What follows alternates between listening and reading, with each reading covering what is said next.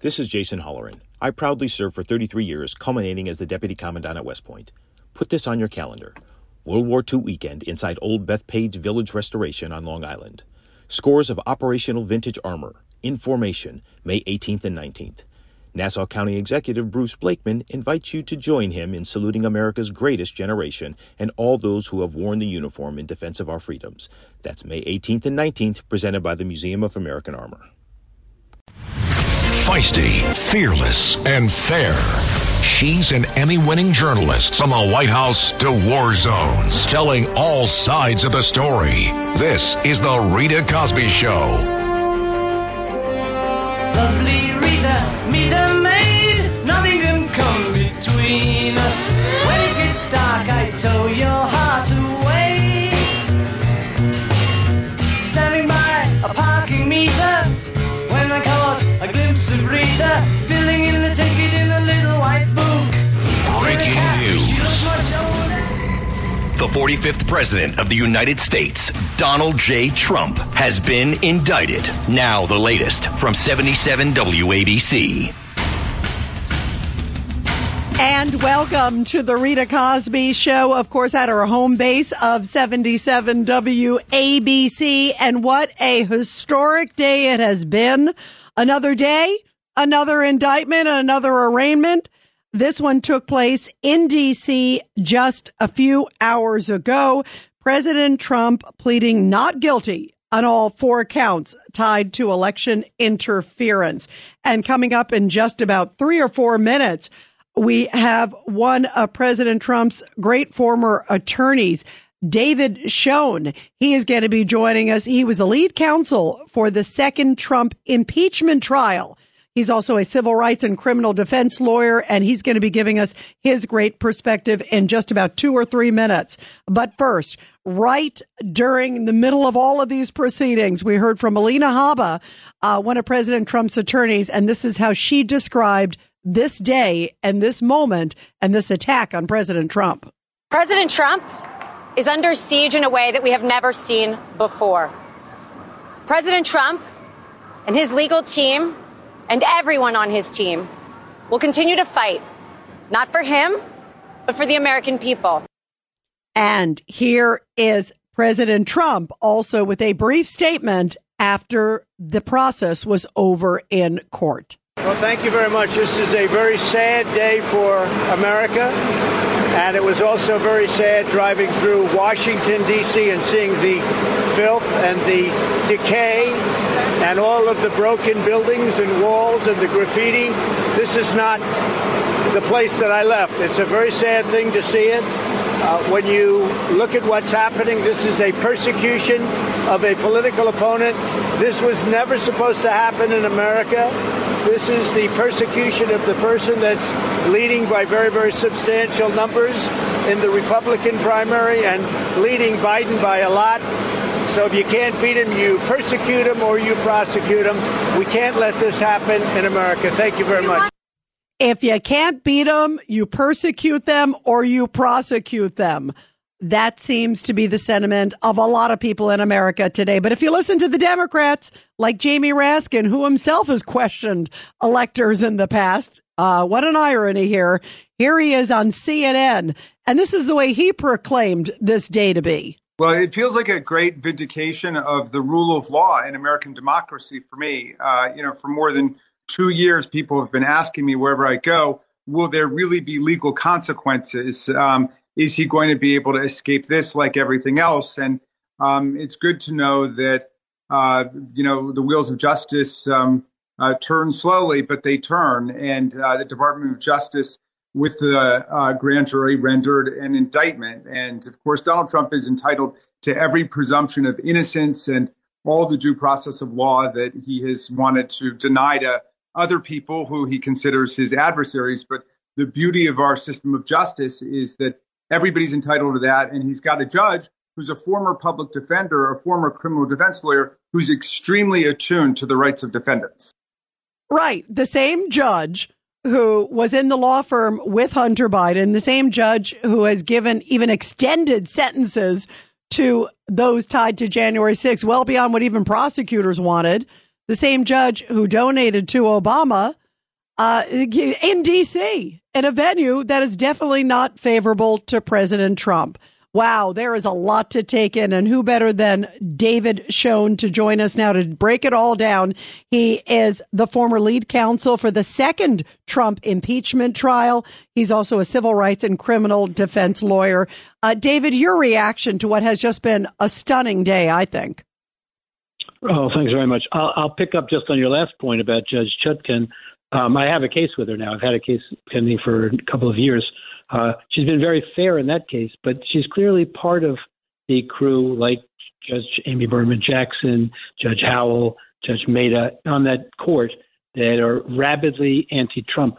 It's not just some of the things you mentioned. It's also, she specifically wrote the opinion, said presidents are not kings and Trump is not a president. And she wrote that in sentencing one of the defendants, January 6th defendant, she said she recognized that he did all that he did for one man. That was Donald Trump. So I think those kinds of comments in a fair world really reflect at least the appearance of partiality or appearance of bias, and ought to be the basis for recusal. But I don't know what these lawyers are going to do. So the reaction is, I think, like many people, this is a political screed. It's not a normal indictment. I think a couple of things are particularly offensive. They made it this long speaking indictment, laying out all of these purported facts and witness statements and so on. But of course, no one's there to challenge the credibility or the motivation of these witnesses. But people have the indictment and they read it and they live with that for the months and however long it takes till the trial. But then the government's going to come in and ask for a protective order, barring President Trump from speaking about it at all. So I think that's extraordinarily unfair. And I think that it is a sad day since they've criminalized conduct here that never should have been criminalized. There's an interesting piece, I have to say. The reaction to the indictment, of course, is as polarized as the country is. But interestingly, the New York Times today, of all places, has a piece by David Leonard, who's again, big anti-Trump person. And he said, sort of in resigned fashion, we missed the opportunity here. They should have convicted him during the impeachment trial. That's when this stuff really could have been addressed, but they lost that. So he says that Smith has taken a novel approach here now, and that there are mixed reactions to whether the evidence seems strong, doesn't seem strong. It looks like it's going to revolve around Trump's state of mind. So he says it was some resignation. I was pleased or impressed to see that at least, he recognized what this is, what it isn't. Yeah, absolutely. Coming from the New York Times, that is very interesting, David. I want to go back. You hit a couple really powerful points, and I want to talk about that protective order because the judge said essentially, if you violate sort of any of these rules, you could be held. I mean, that to me was an extraordinary statement. To basically say you can't influence the jury, you can't have contact with witnesses. That could be extremely broad. That's really concerning. And when I saw that the judge even inferred that the president could be put behind bars if he violated it, how do you measure that? Here you're a president, you're a former president, you hope to be a future one, you're campaigning, you're the leading candidate. You want to get out there and you want to be able to say, you have a right to say, hey, I'm innocent. These are ridiculous. These are, trumped up charges. These are, persecution, as he said. But to go out there, he's doing all these rallies. How does she determine, well, maybe that comment could have influenced a jury, who's watching TV? I mean, this is so broad, and this gets into really even more dangerous territory. Right. And you'll see that these prosecutors, who I know quite well, the two lead prosecutors, Cooney and Gaston, I actually have a sanctions motion pending against them right now, asking for a hearing based on outrageous misconduct they engaged in another case that I have there. And in that case, in fact, the judge in the case said he was very concerned about their misconduct, and he was even more concerned that they didn't seem concerned about what they had done. So they're very aggressive.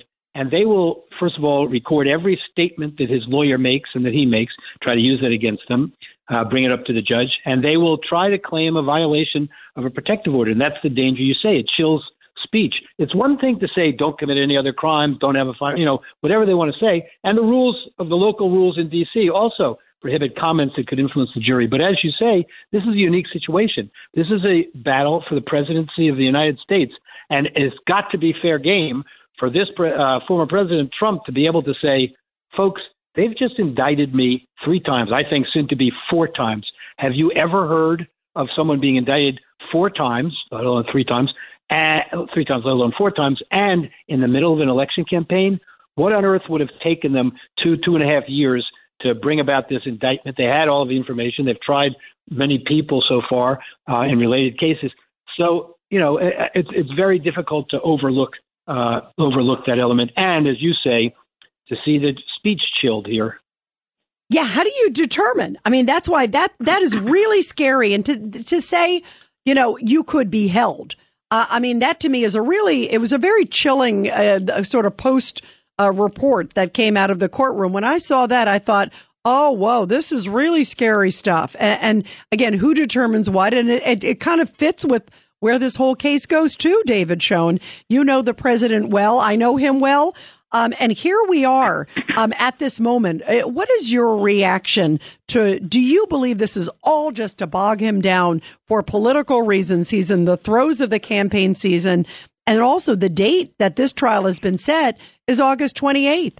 That's when at least they're going to meet and determine a trial date at that time, at least start the process at that point. But that's pretty quick. Yeah, I mean, she's going to have to set a trial of an extended date. I know that the prosecution is going to argue this case should move quickly. That's why I believe they didn't include as defendants the unindicted co-conspirators.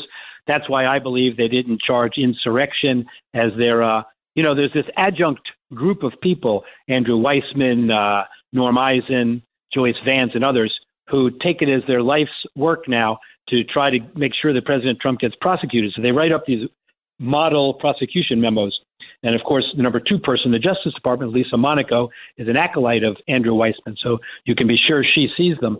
In their prosecution memo, in this case, they had suggested insurrection. But I think this Jack Smith, wanted to have a more streamlined case. He knows that there'd be extraordinary defenses raised if insurrection were charged. And so I think he skipped it. So they're going to try to move it quickly. It's not a case that can be moved quickly. There are many defenses to these charges. I hope that his lawyers are of a stature to recognize it. I'm concerned about that.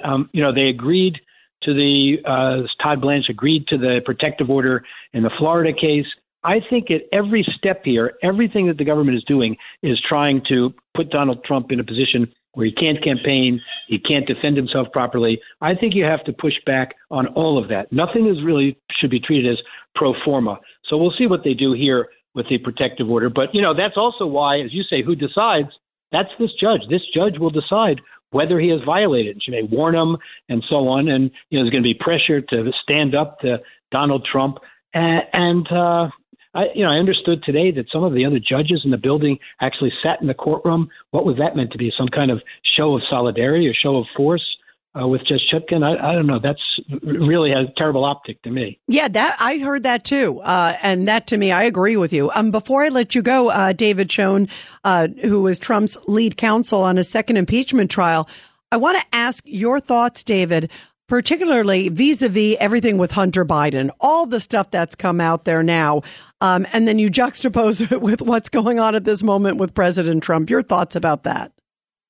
Well, as you know, many people have suggested that the timing of the events in the Trump indictments has been intended to coincide with exposure by a relationship Hunter Biden and President Biden had with overseas officials and money and so on to sort of take the wind out of the sails of those disclosures. I see Hunter Biden as a pitiful sort of fellow. I mean, he's gone through whatever he's gone through. But the whole game changes when the President of the United States makes these claims that clearly don't appear to be true, that he knew nothing about his son's business dealings. I mean, now they've got, a witness to it all, a business partner to it all. It's really, I think you're probably going to see at least an impeachment inquiry so that they'll have greater resources in the House to fully investigate this thing. We know now, I think, pretty clearly that the statements made during the last campaign by President Biden on this subject simply weren't true. Yeah, absolutely. And I agree with you that at least it warrants certainly a lot more investigation. And in some ways, boy, it just highlights just the seriousness of those allegations vis-a-vis some of the things that they're going after Trump that we have seen in the last few months and last few years, as you know, all too well, being there on the front lines. David Schoen, really great to have you here, one of the great attorneys out there. It's really wonderful to have you here on the show. It's an honor. Thank you very much for having me. Thank you very much, David Schoen, who is the lead counsel for the second Trump impeachment trial. When we come back, everybody, I'm going to take your calls, 1-800-848-9222. And you're listening to The Rita Cosby Show on this big historic night. The Rita Cosby Show. The Rita Cosby Show on the Red Apple Podcast Network.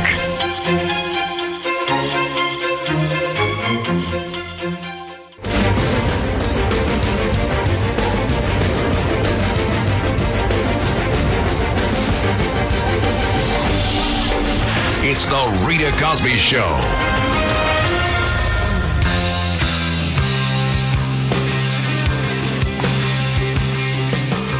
Breaking news. Donald Trump has been indicted, and Rita Cosby is all over it. Now the latest on the Rita Cosby Show.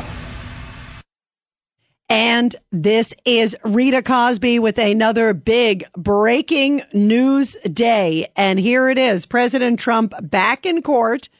Again, you just heard from David Schoen. He was the attorney for President Trump, the lead counsel for the second Trump impeachment trial, putting a lot of this into perspective. One of the things I found was really interesting. David was saying a lot of really powerful things. One of them was this protective order that could be in place that could bar the president from speaking, basically, so he can't influence the jury, can't influence witnesses. How do you do that? That is so broad. This guy is the former president of the United States. He is the leading candidate on the GOP side, leaps and bounds, likely to be the nominee. He's out there campaigning. The first debate is coming up very soon.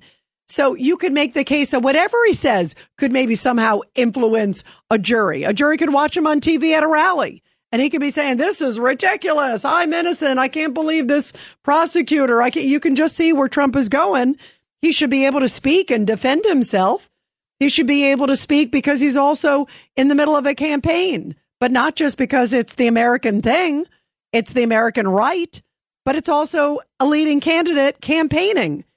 So where do you grow the line? Is she going to say, oh, you can't say a word about the case? That is so unfair. If it goes there, she actually threatened with maybe holding him. Can you imagine actually jailing the president of the United States, the former president, if he violates what they expect to put in place very shortly? That is a stunning comment. And boy, is that overreach on so many ways. 1-800-848-9222. 1-800-848-9222. Let's go to Michael, line 8. Michael, your thoughts. Hey, Rita. Hey, Michael, your thoughts. Two comments. Number one, I'm amazed at Trump's resiliency. Any person would have been broken by now, choked up after a court hearing. He comes out, speaks strong. After all that he's gone through, it's just amazing. Number two is, what if, obviously they're bargaining on, they're adding on cases and cases because hoping one will stick, but God forbid he gets convicted in one of them and the judge just revokes the bail and orders him held. What does he do at that point? Yeah, you know what? That's a great point. He can still run. You know, Trump, he'll run from jail. He will literally run if he's behind bars. I don't expect that to happen, at least not during the campaign. I don't think it'll ever happen. But boy, who knows? This is a one wild race. Buckle your seatbelts, Michael. 1-800-848-9222. And I'll continue with your calls after the break. This is the Rita Cosby Show on the Red Apple Podcast Network.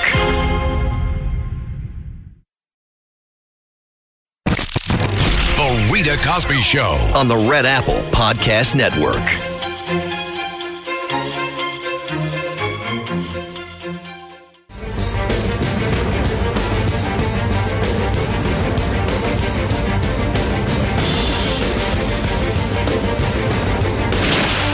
Rita Cosby is on.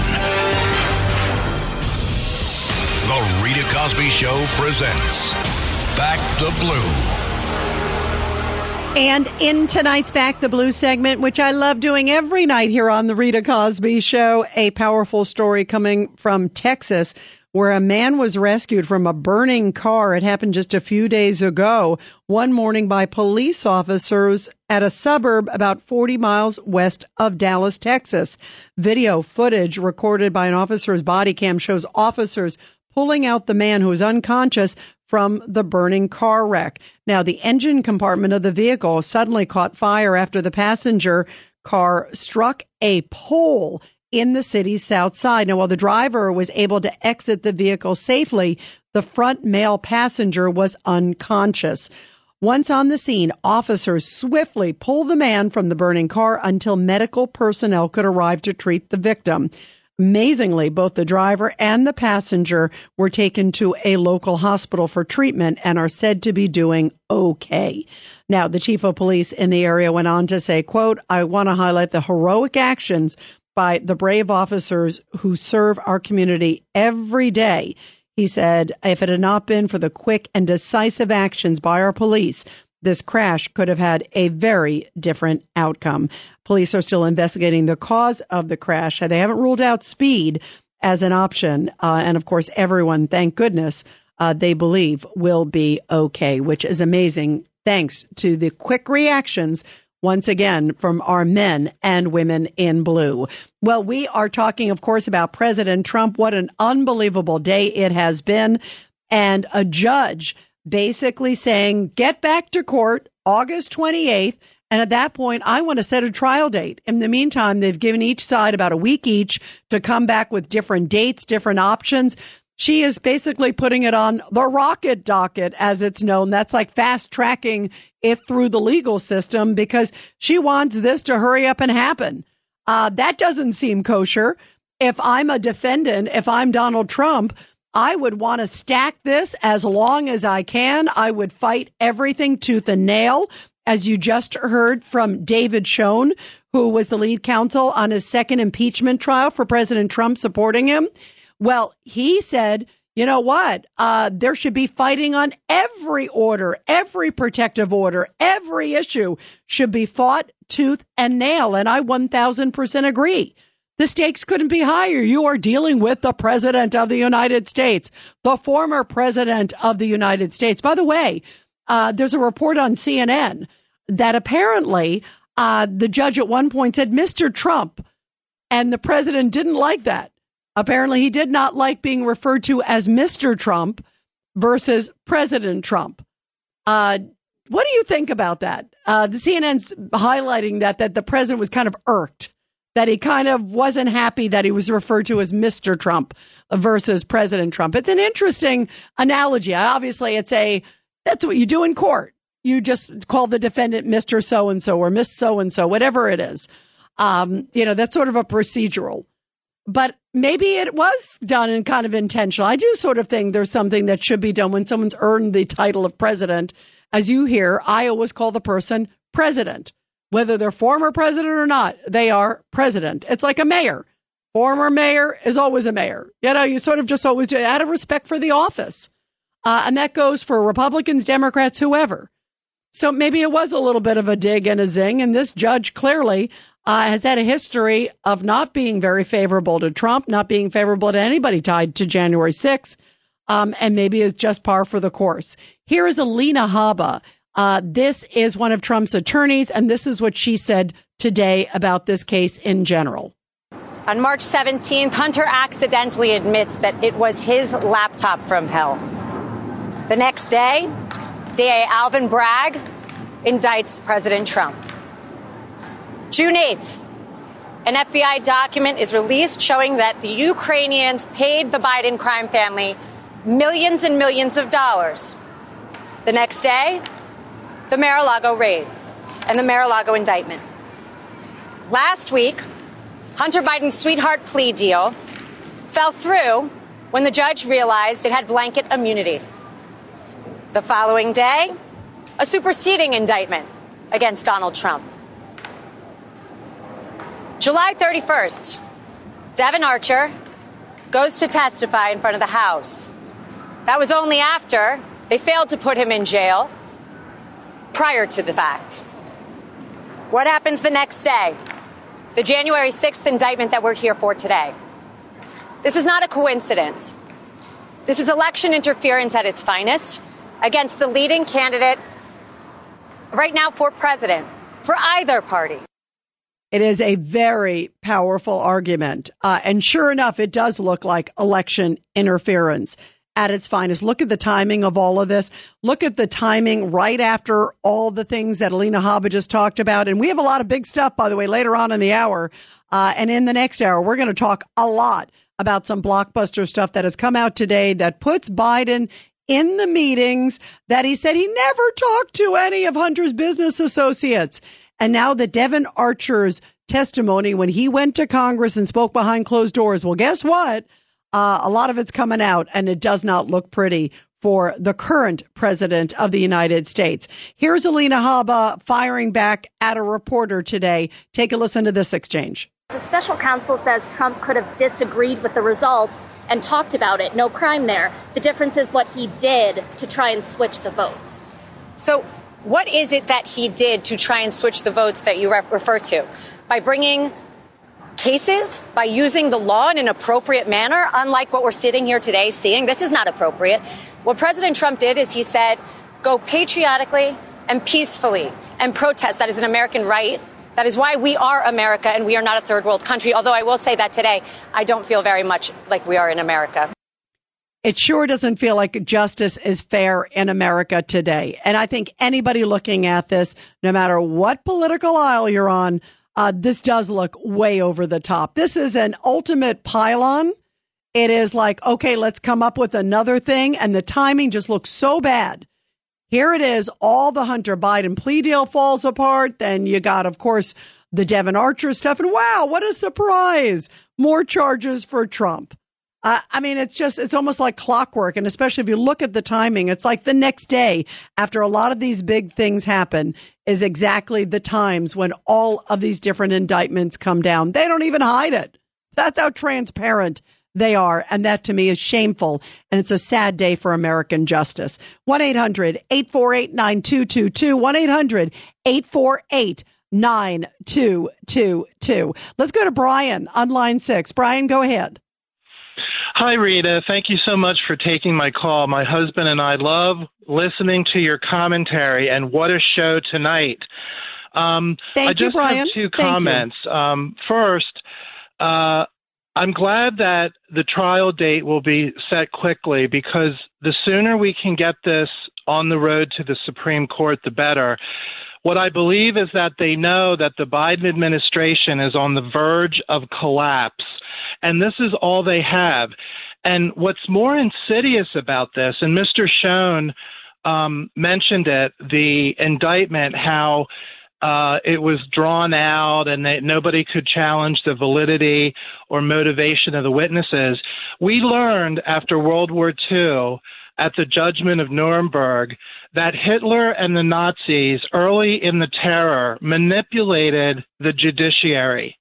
And what he described, and I've heard Mr. Turley refer to the Department of Justice as weird and bizarre with how they're handling these situations. This is what happened in Nazi Germany, and I think this is going to backfire. I don't think it's going to hurt President Trump. And by the way, the proper term is President Trump or President Obama or whatever. And I think people are realizing what's happening to our judiciary. And I just wanted to remind everybody that the judiciary failed to take any of the cases that President Trump was trying to bring into the light of justice about the 2020 election. If I recall properly, no, you're right. Everybody said there was no evidence. Well, there was never an opportunity to present evidence in a court of law. You know, you bring up some superb points there, Brian.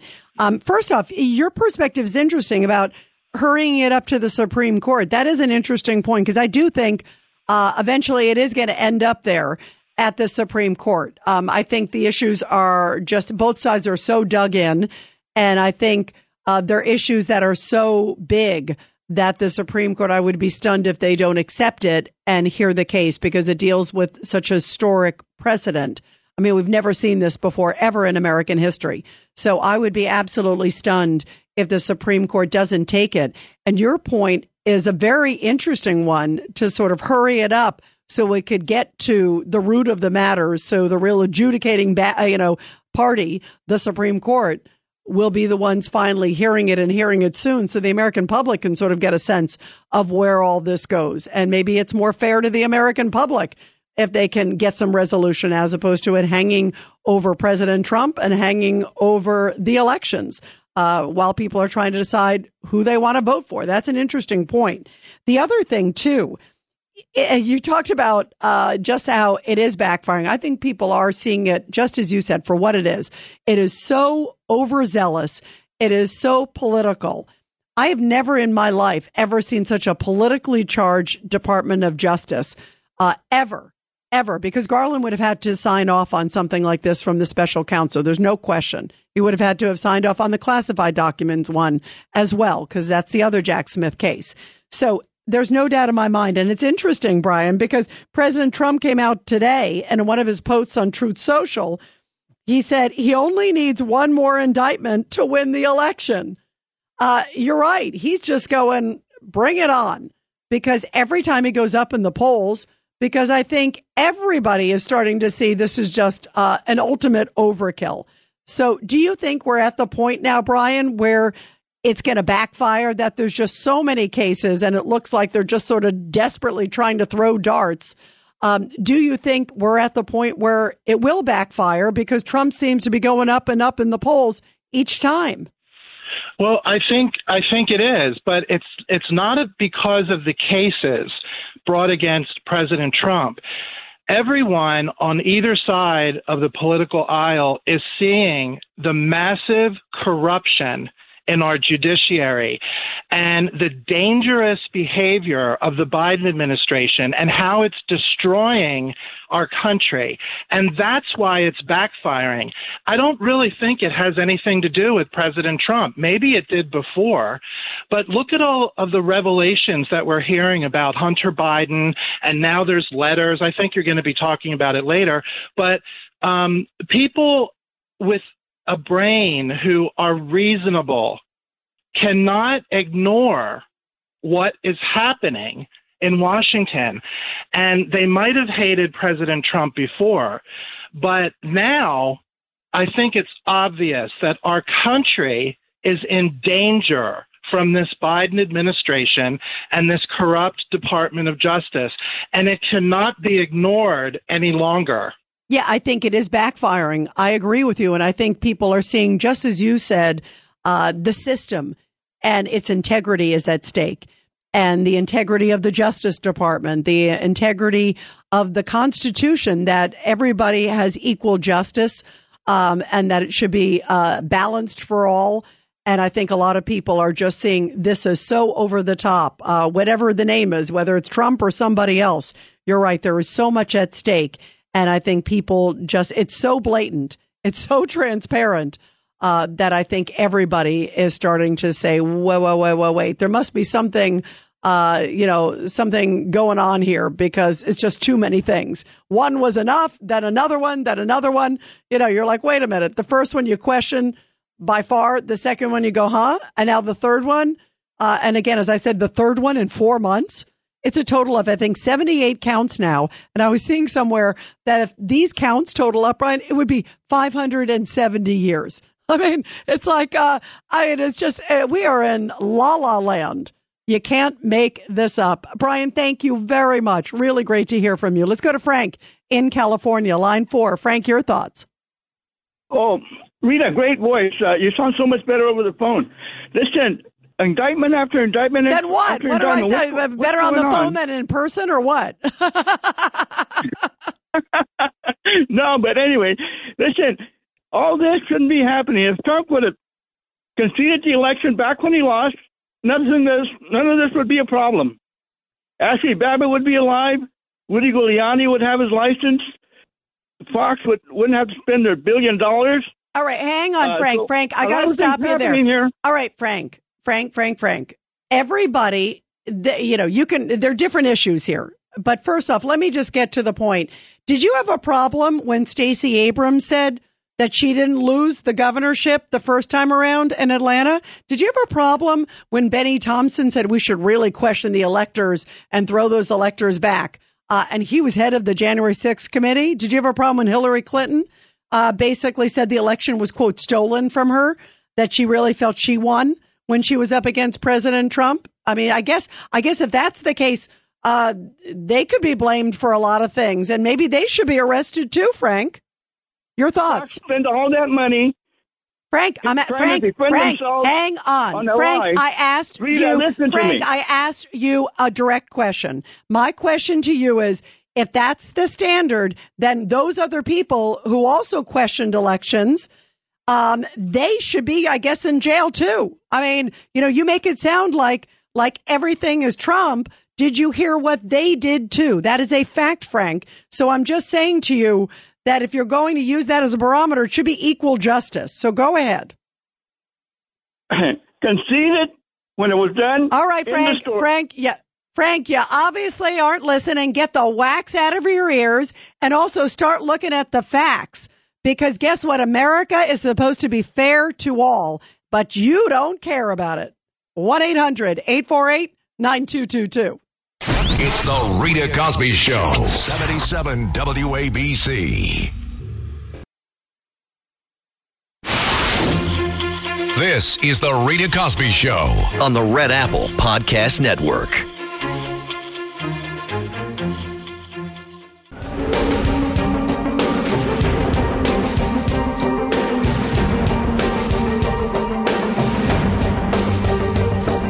This is the Rita Cosby Show.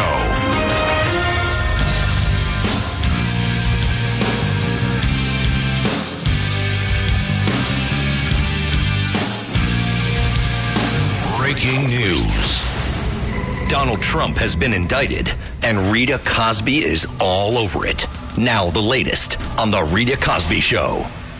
And by the way, everybody, in the next hour on this show, we have also some breaking news on the Hunter Biden front, some new developments that have come forward in the last hour or so that are really stunning and do not look good for President Biden, and basically diffuses any of his comments where he said, you know what, I don't know anything about my son's business.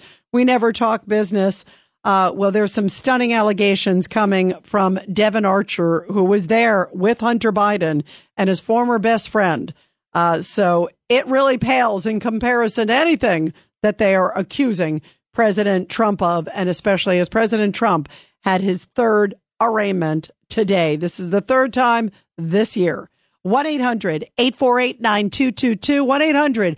1-800-848-9222. Let's go to Jacqueline. Line 4. Jacqueline, I'm looking for some enlightenment after that last guy, the cranky guy, who was like, oh boy, if Trump didn't do this, but don't worry about the Democrats.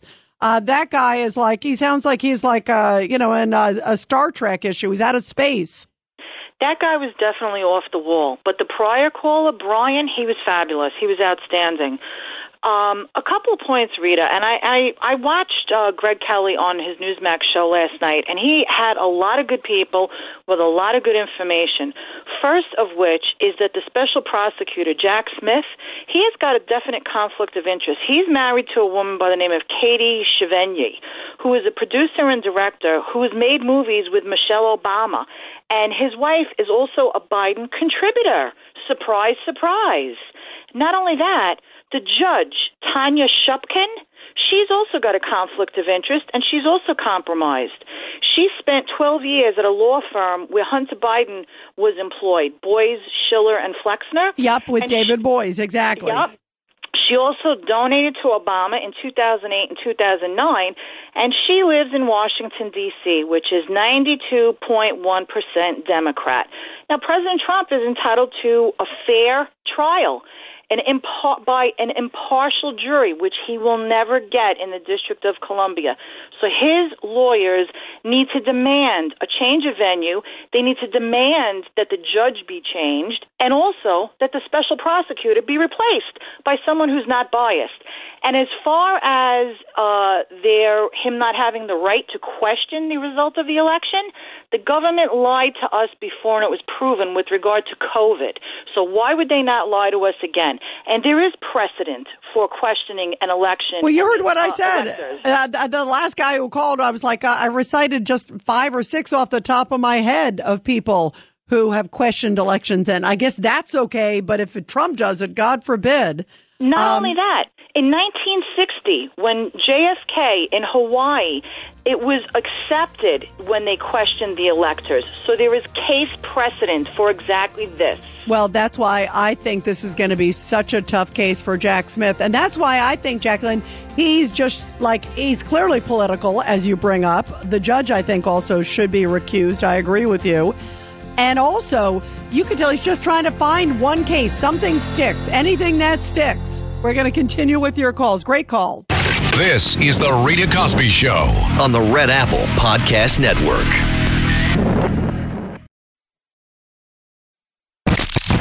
The Rita Cosby Show on the Red Apple Podcast Network.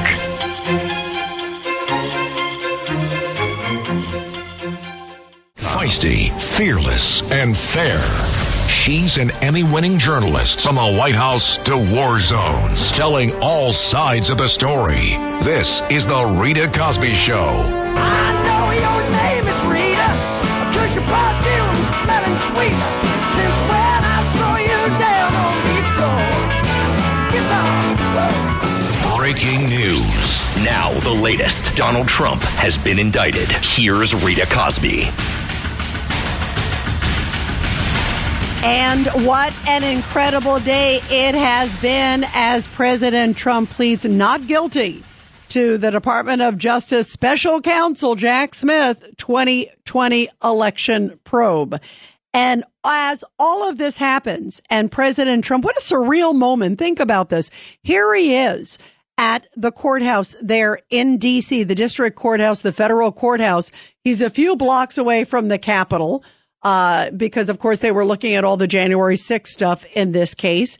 And he's a few blocks from the White House where he used to live and where he hopes to go back to again.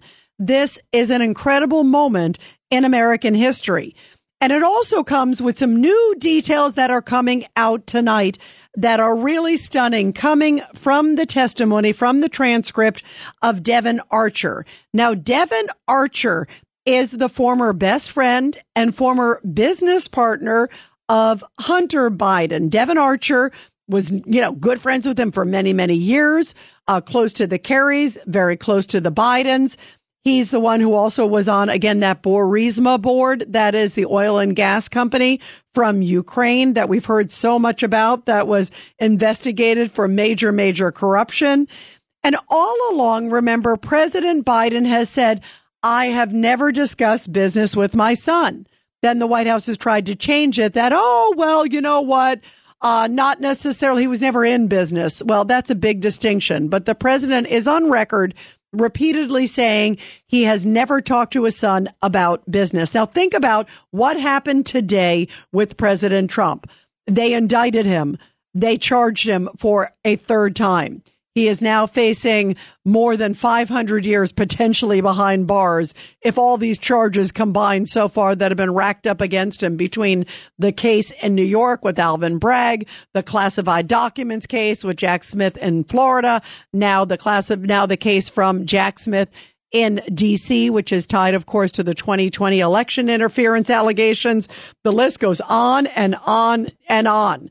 And yet President Trump, the very first impeachment, was tied to him investigating allegations of corruption that he said he was looking into with President Biden, tied to Ukraine and Burisma. Isn't this interesting? It's really come full circle. And especially on this day of all days, the timing to me is unmistakable. Something big happens, which looks really bad for the Bidens. Trump gets charged. Something else really big happens that doesn't look good for the Bidens. Trump gets charged again. It's like repeat, rinse, dry, rinse, dry, just like a washing machine. It's like the same cycle over and over and over again. And yet there is some really damning news that has just come out in the last few hours. This is coming from Devon Archer's transcript that, again, has just been released by the House Oversight Committee. That's James Comer's committee. Basically saying that then Vice President Joe Biden was indeed at the very infamous spring 2015 dinner with his son Hunter Biden's foreign business associates, despite the Biden team repeatedly saying that the president was never there. This is damning, and I'll tell you why this is so damning. Because attending this particular dinner at Cafe Milano, a place I know well in Washington, D.C., Cafe Milano was the site of a very famous dinner that included people like Vadim P. from Burisma. He is one of the senior executives there at this oil and gas company. Also there was a billionaire from Kazakhstan who was basically an intel chief who later got charged with treason and sentenced to 18 years for corruption. Also there was this oligarch who is close to Putin, the former mayor of Moscow's wife. And interestingly, that oligarch hasn't been sanctioned yet, according to many reports from the Biden administration. Isn't that interesting? They seem to have skipped over that particular oligarch. Also, as we talk about Kazakhstan, why this is so damning. Kazakhstan, apparently right after that meeting, Kazakhstan somehow buys Hunter a $142,000 Porsche that he gets from a New Jersey dealership. I'd say that was a pretty damn good meeting, right? That's a great meeting. And he likes wheels. Remember, Joe likes the Corvette. I guess Hunter got the Porsche out of this one. And then let's go to another one. We mentioned the mayor of Moscow's wife. This Russian billionaire, according to reports, soon after this meeting, wires Hunter, get this, $3.5 million to his bank account after dad attends the dinner. Now, why this is so important? Joe Biden has indeed said he doesn't know anything about his son's business. He's never talked to him about his business. He's never met his business partners. We know that that is a lie. Even before this moment, you've seen the picture of him golfing with Devon Archer, who is his business partner. You now know Devon Archer says that he was on the phone 20 times on a speakerphone with different various business associates. That, in fact, Dan Goldman was saying, isn't it all about the weather? Isn't it innocent? It was just innocent discussions when Dad Joe gets on the phone. Are you kidding me? Dad Joe is the vice president of the United States at the time. And he gets on the phone, even if it was just niceties, it clearly sends a message. But according to Devon Archer, this transcript, which just got released, he's not saying it's just about niceties. He said, quote, it is a signal. When Dan Goldman privately asked him and said, was he just talking about the weather, like trying to diminish it? Devon Archer comes back and says it was a signal. In other words, it was a signal that don't mess with the Bidens. I've got Joe in the pocket. He's on board. It's all, don't touch us legally. Don't do this. Don't do that. It was an insurance policy. It was the brand, remember? So this is a big deal. And the fact that now he is also confirming that Joe Biden was at a dinner, and he says there was 2 dinners, but this one in particular, let's focus on. He says that he was at this dinner because the White House and Joe Biden himself have repeatedly said he was not at that dinner, that it did not happen, that there was no dinner, that he didn't attend anything like that. And yet now we are finding out from Devon Archer, and others have said it in the past, but now we have somebody who was at the dinner and he said, oh yeah. And in fact, if you read the transcript, they ask him specifically about this dinner and say, okay, well, who was at this dinner? Was Joe Biden at the dinner? And he lists who was at the dinner. He says Vadim, Hunter, Joe, this guy, the Ukrainian guy, the other guy, the Kazakhstan. He starts listing them all. And then he says, and what did Joe do at the dinner? Like, did he just pop in maybe? Did he just wave or something? He had dinner. He was there with us. So this is clearly another blatant lie from Joe Biden, our sitting president of the United States, and it just begs the question, why? Why is he lying? Why is he saying he never spoke to his son's business associates? We now know that he was put on the phone at least 20 times. You're the vice president of the United States. You don't go, hey, son, who are you putting me on the phone with? I mean, it's unbelievable. And now if indeed he was at this dinner, and maybe you put others who are at the dinner under oath to validate what Devin Archer is saying, boy, Joe just looks like one big flat liar. And again, it begs the question, why? 1-800-848-9222, 1-800-848-9222. Here is Donald Trump Jr., who we spoke to just a few hours ago. This makes Watergate, just so we're clear, this makes Watergate seem like kindergarten. I mean, millions of dollars transacting from our enemies where we're funding them ad nauseum. This makes Watergate look like kindergarten. And yet on this day, they have forced President Trump to be arraigned on more charges yet again for something that many people say, even some of his critics, that it's First Amendment, that it's a thin case, that this is probably one of the weaker cases. Bill Barr obviously says otherwise, the former attorney general, but he clearly has an axe to grind with President Trump. But many others say this is a very weak case. And yet here we are as we're talking about this absolutely damning evidence about the current sitting president of the United States. And here is Michael Goodwin. He's, of course, with the New York Post. And this is what he has to say about justice in America, especially on this day.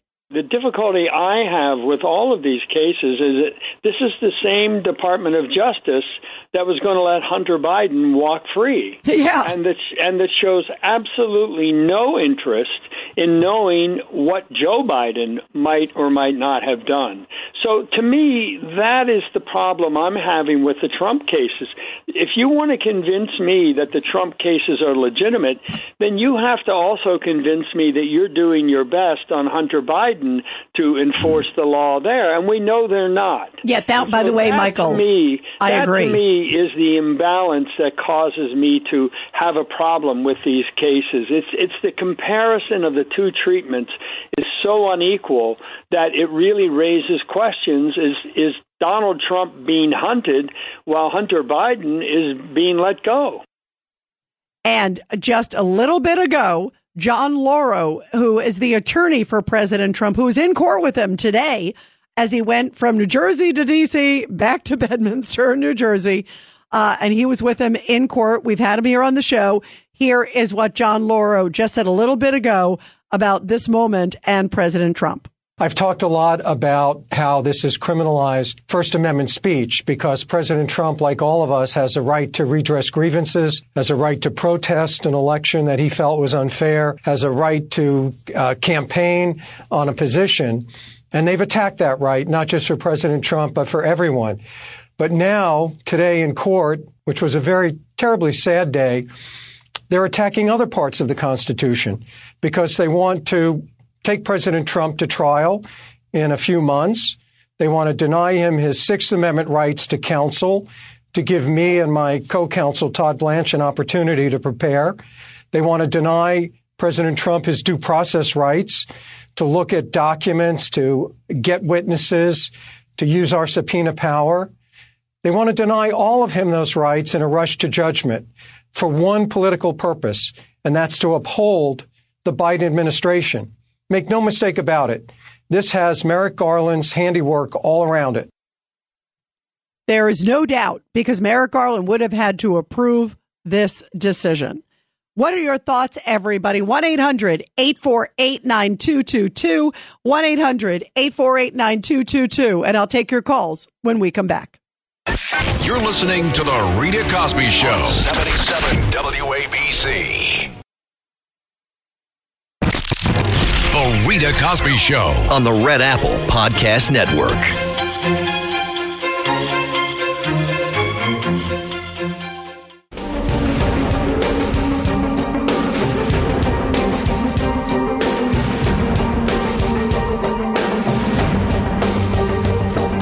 This is the Rita Cosby Show.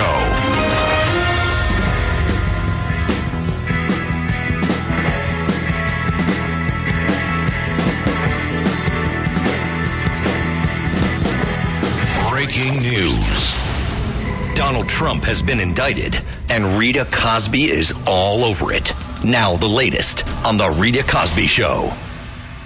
Well, we just talked about some of these stunning allegations, especially coming from Devin Archer's testimony and his comments on Capitol Hill. Of course, all this comes as today we have seen and it's been an incredible moment.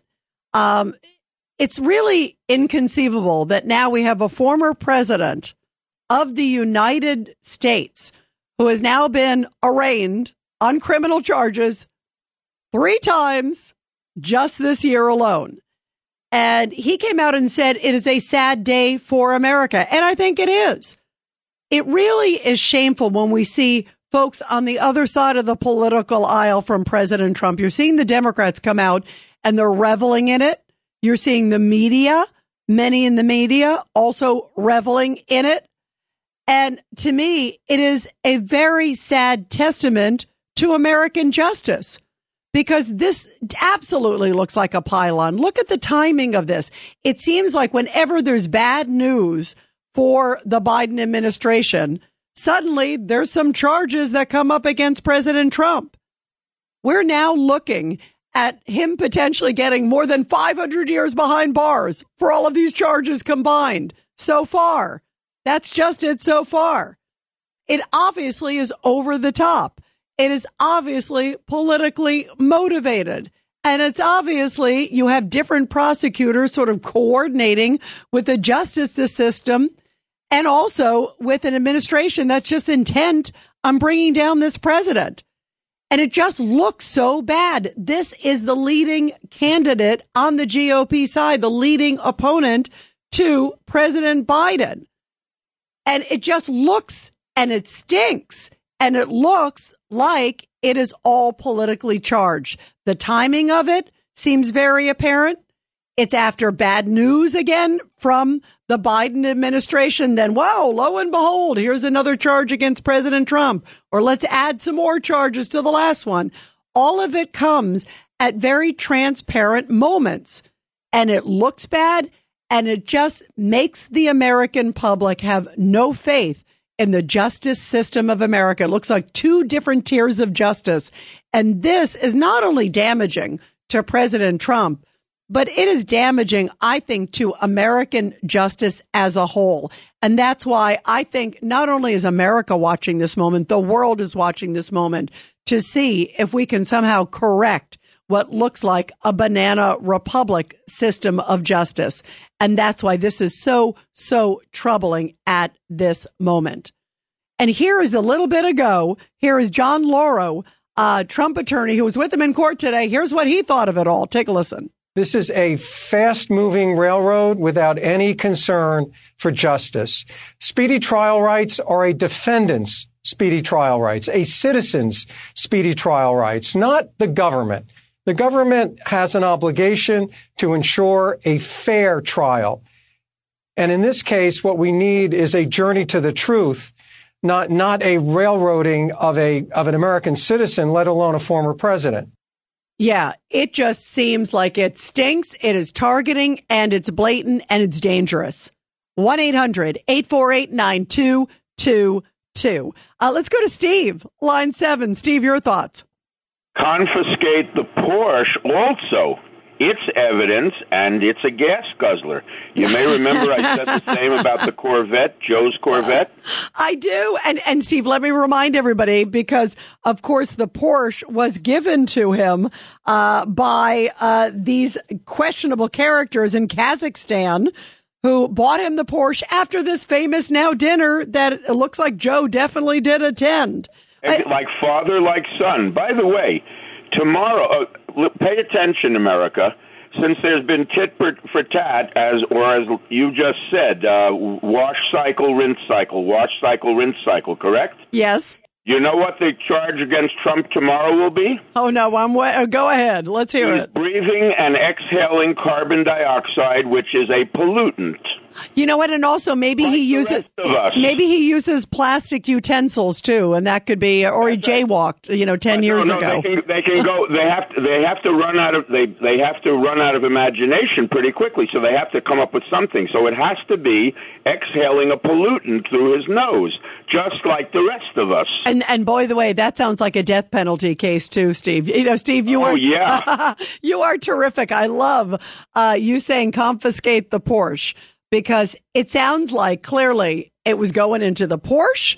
It was going into, maybe we'll find out, a house or some other things. Remember, he also got that diamond.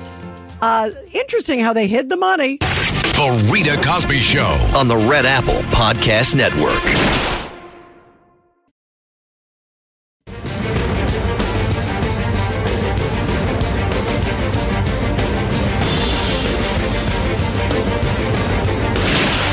Rita Cosby is on. The Rita Cosby Show presents Support Our Heroes. And in tonight's Support Our Heroes segment, a fun story coming from Melbourne, Florida, where veteran Paul Barton may be 87 years old, but that doesn't stop him from enjoying one of his passions on the regular, performing. I love this, for local seniors at facilities around Brevard County, Florida. Veteran Barton is a man of service. The U.S. Air Force veteran was born in Kentucky. He grew up in a coal mining town. And after graduating from school, he soon after joined the Air Force at the age of 19. He served for 27 years, retiring as a senior master sergeant. And he said, I sang a little bit when I was young, but I would do it listening to Frank Sinatra and Joni James and also a lot of the singers that were there. But he says, I never really got into the country music, and until later in life, I started to really enjoy it. I didn't get to sing too much when I was in the service. But then soon afterwards, after the service, I started doing some karaoke. Now he has been singing at senior centers all over the area, trying to entertain them, and even sings apparently a really good rendition of Just Once, one of my favorite songs, by the way, from James Ingram. And he says the crowd went wild. So I do a variety. I do country songs. I do soul songs. I do a whole bunch. And he has now been entertaining people all up and down the Space Coast now for about 20 years. And that is why the VFW in that area is now honoring veteran Paul Barton as part of their Still Serving initiative. It's a way to showcase and honor the ongoing commitment and service of the nation's very best and brightest, our great veterans, and how beautiful that he is now giving back, especially to so many veterans that are at these local senior facilities all over, essentially, the state of Florida. Bravo to him. And also, I love that he is entertaining them and bringing them joy through music, and they get to see a veteran still serving after all of these years. Well, we are talking, of course, about what's going on with President Trump, but also as a juxtaposition, these new damning details that are coming out about Hunter Biden. This is stunning, and Joe Biden in particular. This is really an unbelievable moment. We were just talking about the Porsche. Right after a dinner that Joe said he never attended, Devin Archer said, oh, yeah, he was there. There were reports he was there. But Devin Archer, in the testimony that was just released a few hours ago, says, yeah, Joe was there. He sat and had dinner. So it wasn't like he just kind of popped in the room and said, hi. You remember, you're the vice president of the United States. And in the room were some very questionable individuals from this very questionable company of Burisma, some executives. Also, Kazakhstan executives were in the room, one of them who got charged soon afterwards. And then another one, the mayor of Moscow's wife, the former mayor of Moscow's wife, who was very close to Putin. What is he doing with all these individuals at that time? It's a very odd mixture, and apparently sat and had dinner. Right afterwards, Hunter Biden, surprise, surprise, gets that Porsche that we were just talking to Steve about.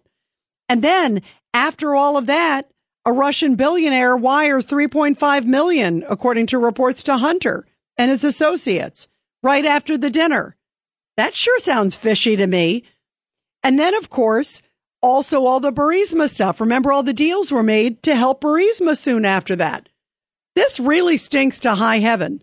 And it also comes at a time where Joe Biden still continues to say he doesn't know anything about his son's business deals. He had dinner with them. Not only was he on the speakerphone 20 times, but the evidence is definitely mounting and mounting. So where do you see this going?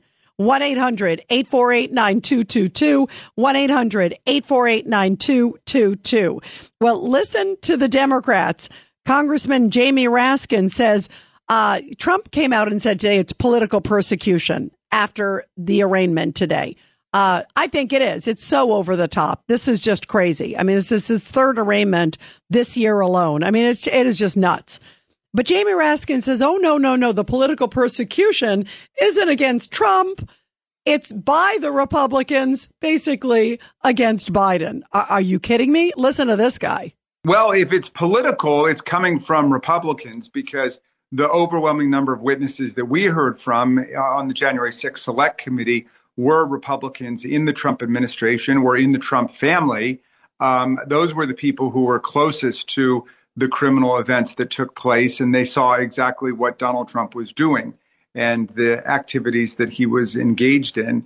But in any event, that's a transparent attempt by the former president to denigrate and to run into the ground the American system of justice. I mean, the reason that we have faith in it is precisely because we don't believe in just Trump judges or Republican judges or Democrat judges, the kinds of things that Donald Trump talks about. It really comes down to him, in his case, to people who will do his will no matter what, and then people who actually stand up for the rule of law and for our system of justice and our Constitution. He obviously has an autocratic, dictatorial frame of mind, which is totally opposed to legalism in the American system of justice. I love that spin. Boy, is that interesting spin. Maybe it's because it's an overzealous prosecution. You even went after the maintenance guy in Mar-a-Lago. I mean, again, I'm waiting for the Domino's pizza guy to get charged. What about the mailman? He hasn't been charged yet. And then they're also dangling these co-conspirators, trying to put a wedge between Trump and his attorney. It is just, there are so many layers to this that just are so un-American and so unseemly. And then also Congressman Eric Swalwell, who, remember, was very close to this Chinese spy, remember, who was helping him with his campaign, and it sounds like a lot more. Well, he came out a little bit ago and said, if Trump is back in the White House, democracy dies in America, from a guy who was hanging out with a Chinese spy. It's like you cannot make this up. 1-800-848-9222, 1-800-848-9222. Let's go to Larry, line 6. Larry, your thoughts about this? Okay, well, I've been on the phone for an hour, so I was going to talk about Trump. Larry, we had a million calls tonight. I don't want to hear your complaints, but go ahead. Okay, now, Rita, there's a line from the movie called The Shining by Jack Nicholson when he says, "You can't handle the truth."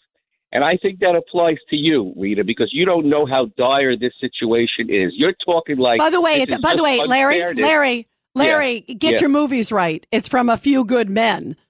So it wasn't from The Shining. It's a very different movie. All right. It was from A Few Good Men. I know the movie. If you're going to accuse me of something, at least get the movie right. But go ahead, since you're on hold for an hour. All right. It was Jack Nicholson. Okay. Thank you. Okay, Larry. Go ahead.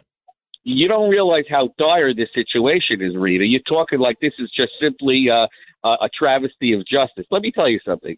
You know, I looked into what this judge did today. By the way, a lot of these judges are in on this, and I believe the judge today was in on it. I believe Trump was set up today in court. When she admonished him and said, by the way, you could be held, don't commit any crimes. It's a crime to influence a juror. What she was supposed to say was, it's a crime to try to influence a juror. She was saying the result. If a juror accidentally gets influenced, she's going to charge him. You're supposed to say to try. That means that if a juror gets influence, it has to be a result of you directly trying to exercise influence on that juror. She made it deliberately vague so that to try to set him up. They're trying to either put this man in pretrial detention or they're trying to chill him from campaigning. Okay, it's one or the other. And I hope that his lawyers are smart enough to realize that, because I believe he was being set up today by the system. They're trying to kill him physically, possibly, by putting him in pretrial detention, a man of 77 years old. Okay, they'll say that he was warned. They say he was warned not to influence juror. He'll go on the campaign trail, and a juror will say, I heard him say this, and she'll slam him in jail or something like this, you know?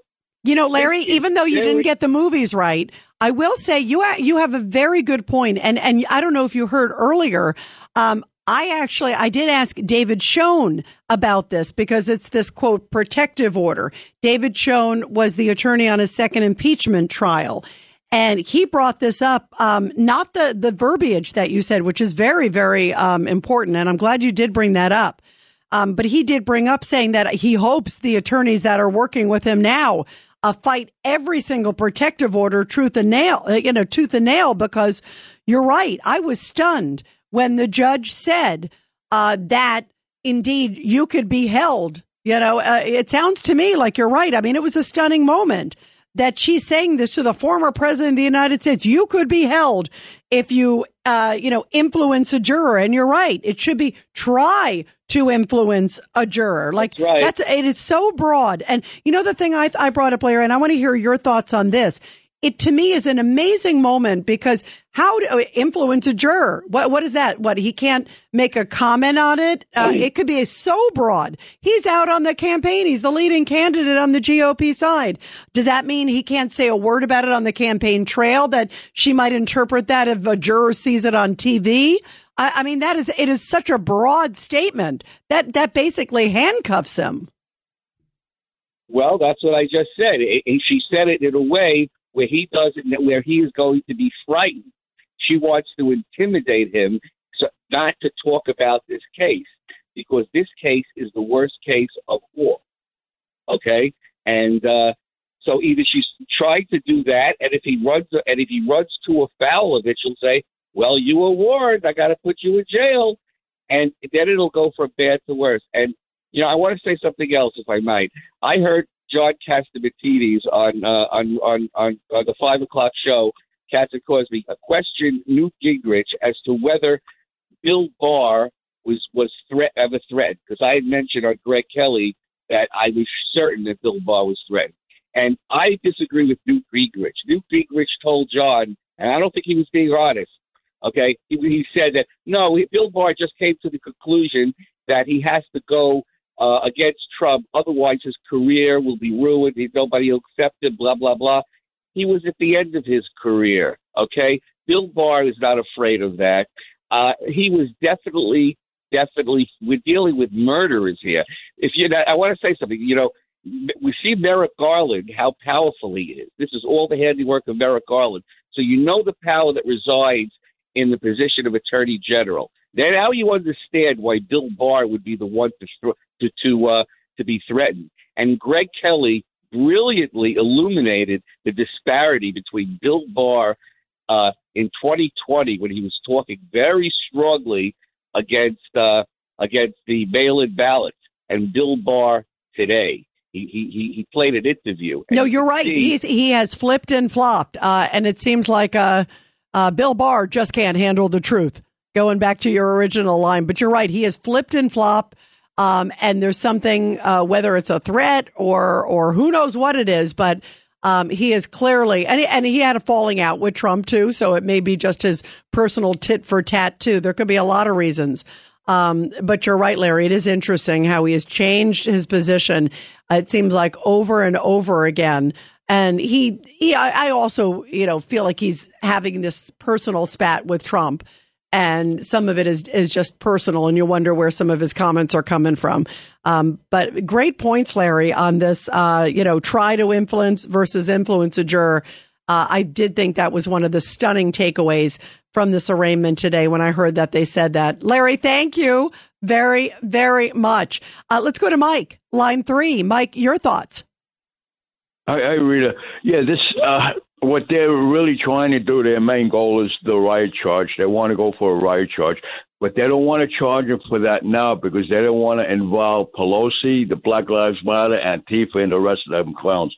So what they're doing is this charge now is really a foundation charge for Pelosi to stand on. Without this, if this succeeds for them, Pelosi can really hammer Trump. But this is all manipulation by Smith. Smith is protecting Pelosi, Black Lives Matter, Antifa. Trump's lawyers needs to go after Smith for manipulating the whole issue and keeping them safe. Pelosi's guilty. Black Lives Matter is guilty, and Antifa's guilty, and the rest of them are guilty. By the way, Mike, all of them. Mike, I'd love to see this moment. If this opens the door, I mean, one of the things is a fascinating point, Mike, that because it's about election interference, they may be able to bring some of that in. Like you said, they didn't, tie him directly to inciting the riot. Even though they inferred it in the verbal comments that Jack Smith made, but it's not in the physical indictment, which you're correct about. But it may open the door for them to say, okay, well, let's talk about January 6th. Let's do this. Let's do that. And let's call Nancy Pelosi and her staff to see if indeed President Trump did ask for those 10,000 troops. Does that sound like a guy who's really planning to go against the system, to a guy that wants, a riot? Does that sound like not only do his words peacefully and patriotically, but those actions? He could turn the tables, and it may not be pretty for the Democrats when that happens. Mike, thank you very much. We're going to continue with your calls. 1-800-848-9222. You're listening to The Rita Cosby Show on 77 WABC.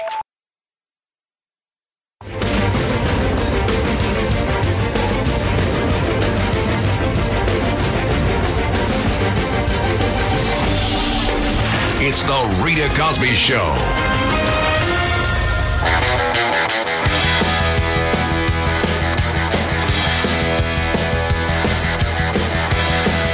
Breaking news. Donald Trump has been indicted, and Rita Cosby is all over it. Now the latest on The Rita Cosby Show.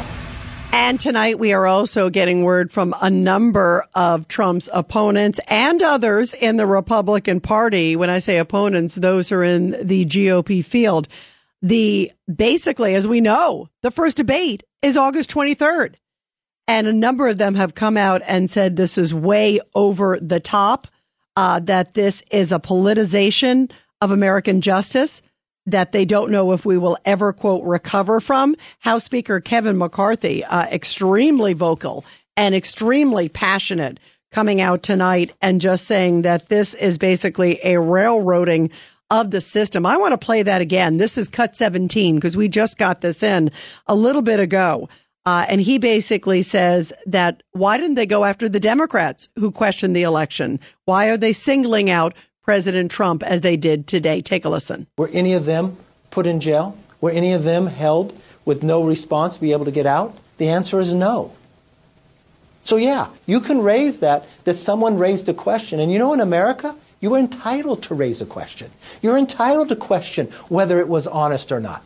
That's the uniqueness of the First Amendment. That's the uniqueness of America. But you know what? You shouldn't be prosecuted for your thoughts. And the difference here is when Hillary Clinton said it, nothing happened to her. When they said it in Georgia's election, nothing happened to them either. You know what? When the DNC said it, nothing happened to them either. So stop using government to go after people who politically disagree with you. That is wrong, and that should stop now. Wow. I've known Kevin McCarthy a long time. That's probably the most on fire I've ever heard the Speaker of the House. We go back to Bakersfield days. That's where he's from. He used to work for Bill Thomas, the congressman. So he is on fire. And this is the guy who just a little bit ago said that we were rising towards an impeachment inquiry of President Biden. And I just told you some of the new news tonight that shows that Biden lied, that he was at a dinner where he said he wasn't. And the characters that were at the dinner were a lot of questionable souls. At least several of them were. So you put all that together. I say impeachment inquiry is coming right around the corner. You just heard a very passionate Kevin McCarthy. I bet you an impeachment inquiry is coming this month or next month. Next week, we are supposed to hear more bank records. We're supposed to get more details from Kazakhstan. Isn't that interesting? We brought up the dinner. Apparently, James Comer just came out a little bit ago and said that there will be bank records coming from Kazakhstan, more from Ukraine and elsewhere next week. Maybe some of it is based on the Devon Archer testimony, but he says the floodgates are opening. And apparently that second IRS whistleblower, not Gary Shapley, but the other guy, Joseph Ziegler, apparently is able to get the records and technically, because he's an IRS guy, whistleblower, hand them over to the Ways and Means Committee. And then the Ways and Means Committee, run by Congressman Jason Smith, can then hand them over to Comer. That's the way procedurally it works. So there may be some blockbuster stuff coming next week. And you just heard this, that guess what? Biden was at a dinner with a whole bunch of corrupt individuals, and Hunter then got big gifts right afterwards. What is your thought about all of this, guys? 1-800-848-9222. Let's go to Joaquin on line 2. Go ahead, Joaquin. Lovely Rita, talk show radio host. That old Beatles song. Thank anyway, you. Lovely Rita Meter Maid. Thank you, Joaquin. Go ahead. We just have a few seconds. Okay. I want to make sure I get to you. Listen, this is not an assault on Donald Trump. It's an assault on the sovereignty of the Constitutional Republic of the United States of America. And unfortunately, I believe that these people are really trying to take the country down and hand us over to the, to the globalist agenda. And there's plenty of Republicans that are involved in this scheme also. And nothing's going to happen to Hunter Biden or Joe Biden. And they're going to keep going after Donald Trump. Guess what? I actually think that an impeachment inquiry is coming. And if they have the goods, if they have the documents, then it's a whole different story for Biden's. The Rita Cosby Show on the Red Apple Podcast Network. This is Greg Kelly for Priority Gold. What does it mean to be America's precious metals dealer? It means that you're in touch with the hearts and minds of those who love this country, value our freedom, and want to protect the future. Priority Gold is that precious metals dealer. They've helped thousands of Americans back their retirement with solid gold and silver. Call Priority Gold at 888-506-6439. Receive free shipping, free storage, a free investment guide, and one of the best purchase experiences in the industry. Call now or go to PriorityGold.com.